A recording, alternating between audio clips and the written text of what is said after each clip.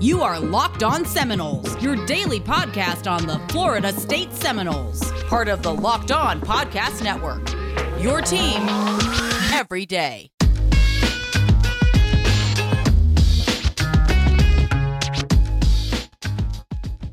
Welcome to Locked On Seminoles. I'm your host, Max, and joining me from the road, I've got my boy, Dave. Buddy, how we doing? I'm hot, man. I'm back in Florida, and it is humid. You imagine putting on pads and playing 50 minutes of ball in this kind of heat? There is a certain smell I remember that was accompanied by a headache from when football practices would start in August. It's the smell of Under Armour going over your head. Back then, all we had was the tight stuff. And then, just that overwhelming heat that makes you want to never go on a field again. I don't know how they're doing it, but hey, we're glad they are. Folks, if it is your 150th time here, welcome back. We are happy to have you. Make sure you follow us, subscribe, and leave us a 5-star review. We know you love us, and it does help. If it's your first time here, welcome. We're getting ready to look ahead to a great football season. We are two lawyers and a lobbyist that love Florida State football. We all went to Florida State, and about a year ago, we got so frustrated with the on-the-field performance that we decided to start our own podcast because, whatever, COVID, everyone started a podcast, so we could share what all of y'all are feeling. People who love Florida State complaining about the thing they love. But Dave, let's dive in for a second here. We are going to run a segment today called Thirsty Thursdays. No, not like the kind at Bullwinkle's or the Strip or Standard or Potbelly's or whatever your favorite watering hole was back in Tallahassee. It's a different kind of thirsty. Dave, a lot has been missing from the program over the past couple years, on the field, off the field, really everywhere. And I want to know, what are you just absolutely famished, just completely dehydrated and thirsty to see from Florida State football this season? So this may not be the sexiest answer, but it's something that's been bothering me for years now, which is I want to see linebackers who can cover the middle of a field. I don't know about you, but I'm sick of seeing opposing tight ends and receivers just streaking across the middle, catching the ball with space to run, and there's just nobody there for 5 yards. Every short pass is the first down.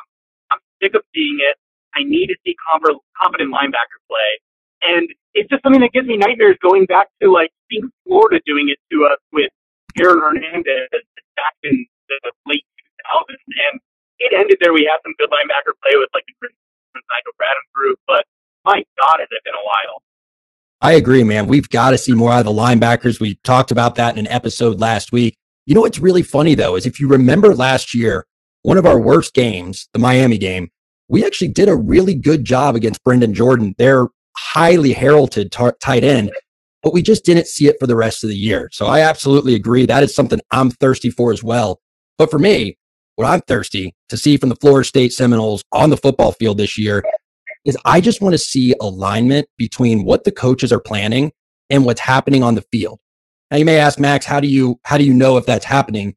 Well, I'm tired of seeing coaches look befuddled by the play on the field, and vice versa. I'm tired of seeing players look at the sidelines, hands up in the air, yelling at each other. That's not I'm not talking communication. I'm talking no earthly idea of what's going on. So I'm hoping in the second year, this is what, Dave, the first time since 2015 that we've had both our offensive and defensive coordinator come back for a second season. I'm hoping that there is better implementation, better communication, better tailoring of the scheme to the players you have on the field. And we just finally see that alignment between coaches and players. Yeah, and I could see a lot of people hearing that and being like, Jesus Christ, are your standards that low? But, we haven't seen it. And we get back to some level of minimal confidence, knowing what's going on. You shouldn't expect us to break a 500 record. That's how we're going to be back to top. Jimbo had to rebuild things from almost the same spot when he came in. So we're back to that. That's exactly right. And I think that it does sound, oh my gosh, has his standards gotten that low? Folks, it's not that my standards are low. I expect to see a 6-win season. I think we could see an 8, but that doesn't happen with flash and razzle dazzle. We kind of saw that with Willie Taggart in year 2. That happens with sound fundamental football, which starts with coaches and players aligning. Again, I'm not going to judge us by the outcome. I'm going to judge us by the way the team is functioning and by the way that things look on the field. Because, who wasn't excited during that Boise State game? And then we found out that the only thing that offense could do was score a 75-yard touchdown or go 3 and out. And when they went 3 and out, they only burned 22 seconds of clock. So the other team got the ball back and the defense was exhausted. And they were going 3 and out every other drive, basically. That's exactly right. In fact, flash in the pan isn't really how you should do anything. It definitely isn't how you should fix your car.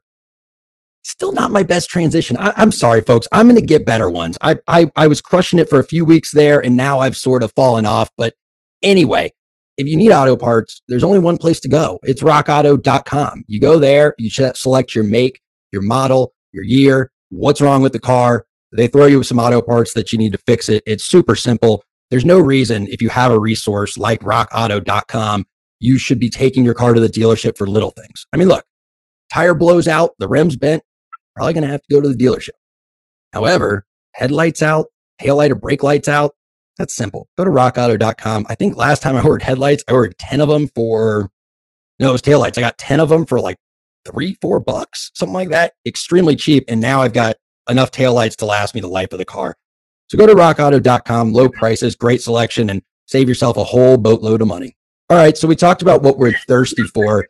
Dave, what about this team are you the most excited about going into the year? I'm excited to see the best quarterback play we probably had since DeAndre Hopkins. James Blackman was in a bad spot, but that doesn't excuse the fact that we didn't have confidence at the most important position on the field, and we certainly didn't have it. We now have a guy who was a recent Heisman contender. We have a guy who last year looked like he couldn't be stopped, at least with his legs.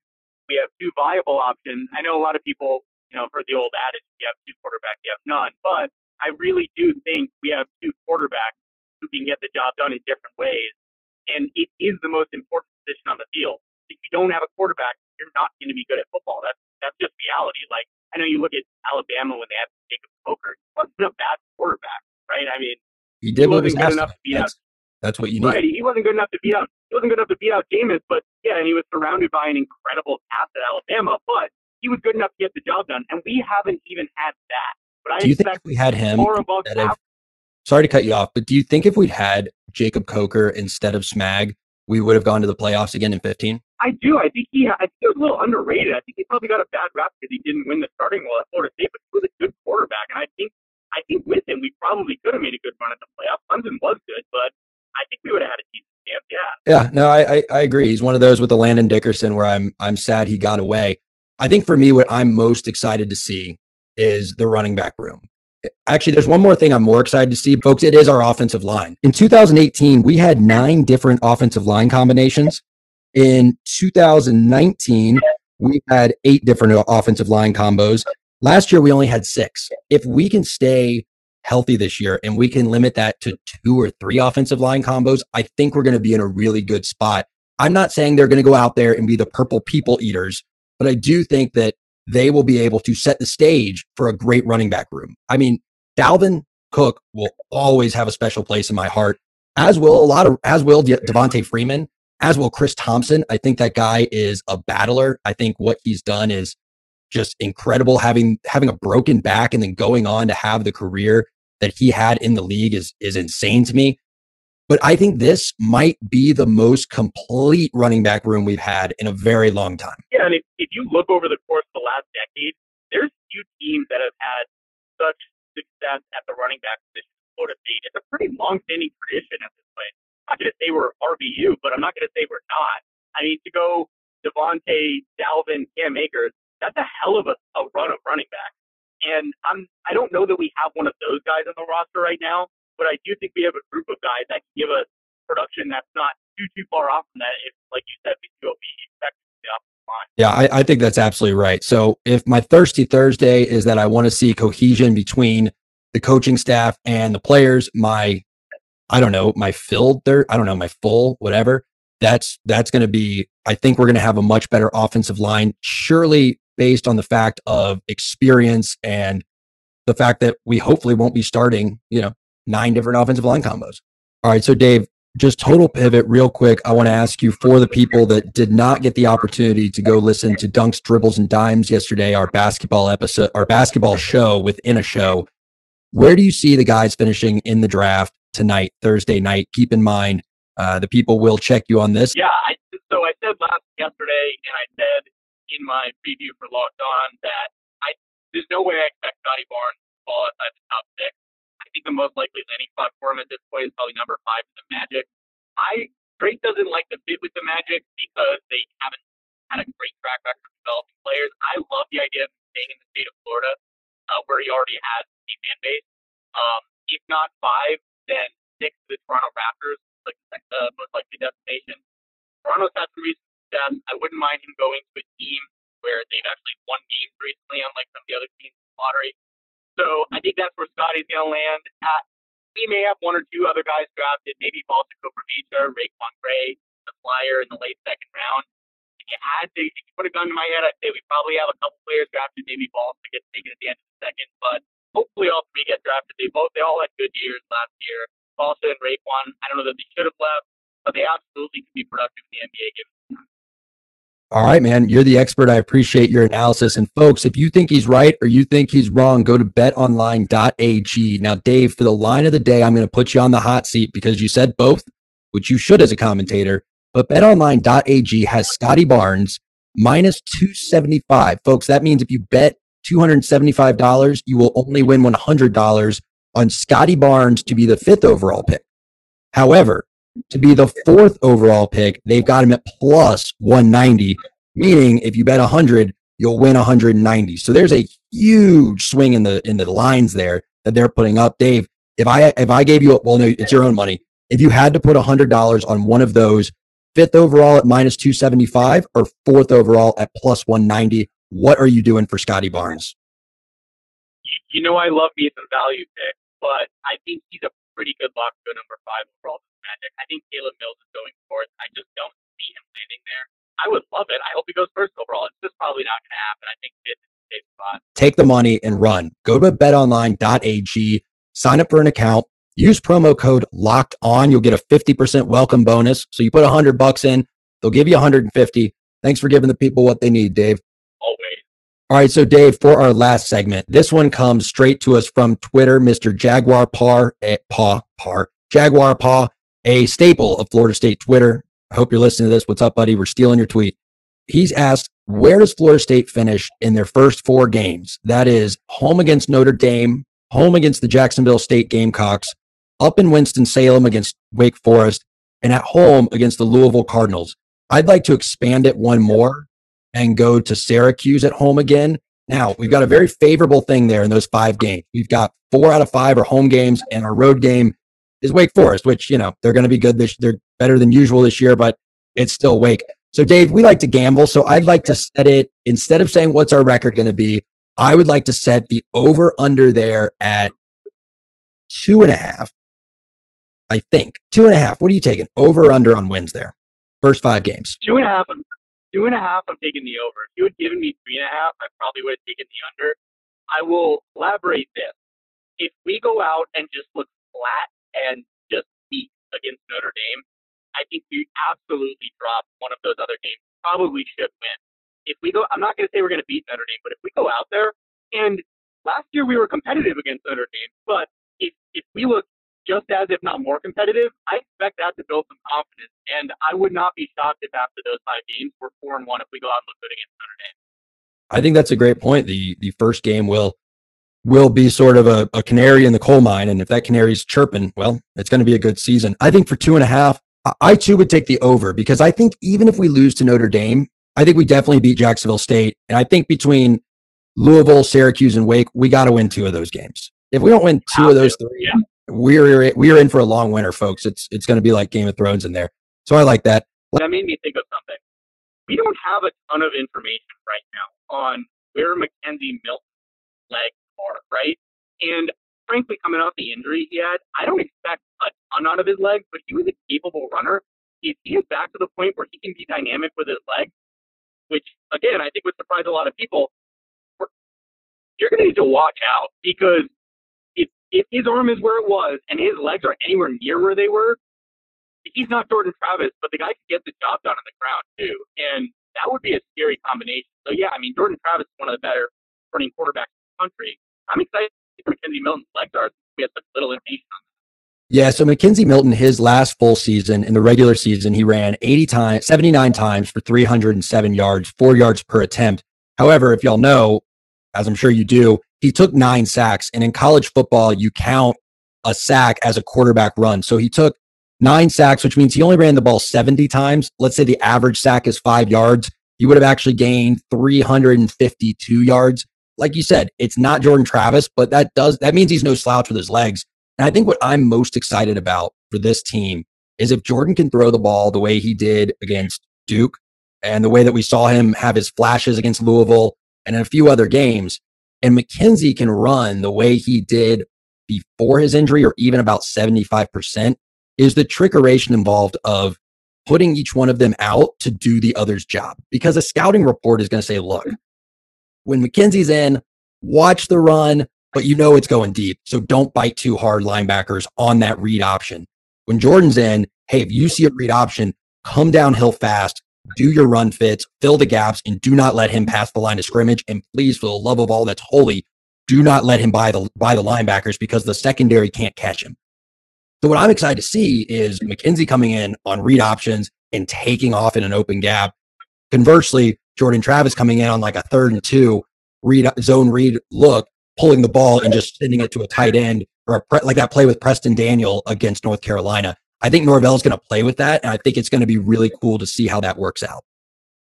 Yeah, that's a really great point, and you're going to learn an awful lot this year about Mike Norvell's creativity, and that's exciting because, you know, you heard a lot of talk from Willie Taggart, but you did see creativity from Mike Norvell at Memphis, and he's also shown the ability to be adaptable to the skill set that he has on his personnel. So, yeah, that's a great point. I mean, if McKenzie Milton's able to go in and run on a passing down, or Jordan Travis can go in and throw a bomb, you're expecting him to run, it's going to be tough to stop. Exciting stuff ahead. So what is your favorite thing? Not your favorite thing. If you were Kenny Dillingham and you were giving Mike Norvell plays, what is the most creative way that you would use having Jordan Travis and McKenzie Milton on the field at the same time? How would you line them up, and what would be the play call? I mean, I don't know. Do you run like a jet sweep with? You're the offensive coordinator, bro. Like you tell me. How would you line them up? What would you call? We're playing. Yeah. Your offense. All right. Let me give you a situation. It's to make it easier. It's 1st and 10. No, you know what? I'll make it even easier so you can get creative and you won't screw everything up.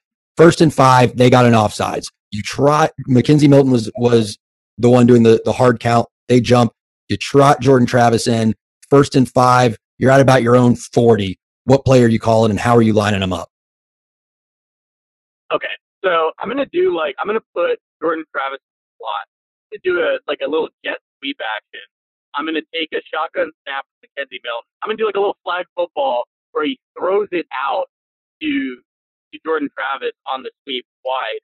And then because it's a backwards pass, Jordan Travis is throwing deep to hopefully a receiver we have that can get separation, yet to be seen. But yeah, that's a fun flag football play back on the old IM field.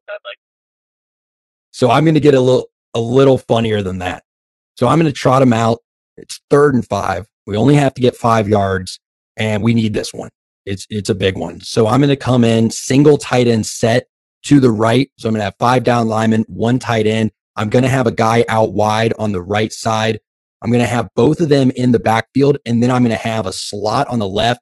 And then I'm going to have a wide out on the right or the left again. I'm sorry. So 2 receivers left, tight end right, wide out on the right, both of them in the backfield. But here's what I'm going to do.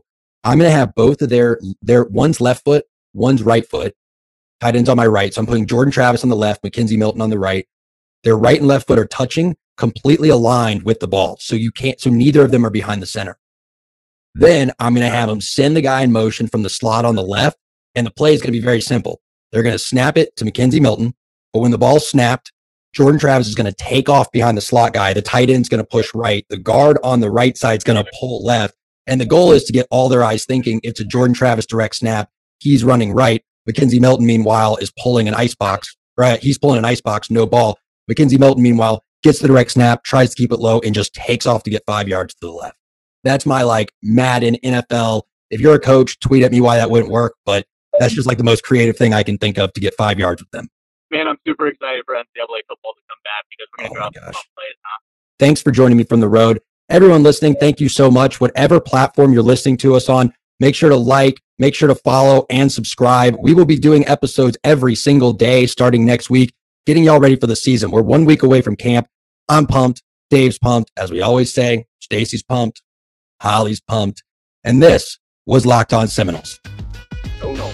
Dude, I thought, we could do some great stuff with Travis. it's nuts to think about what you could do with his legs. I'm excited to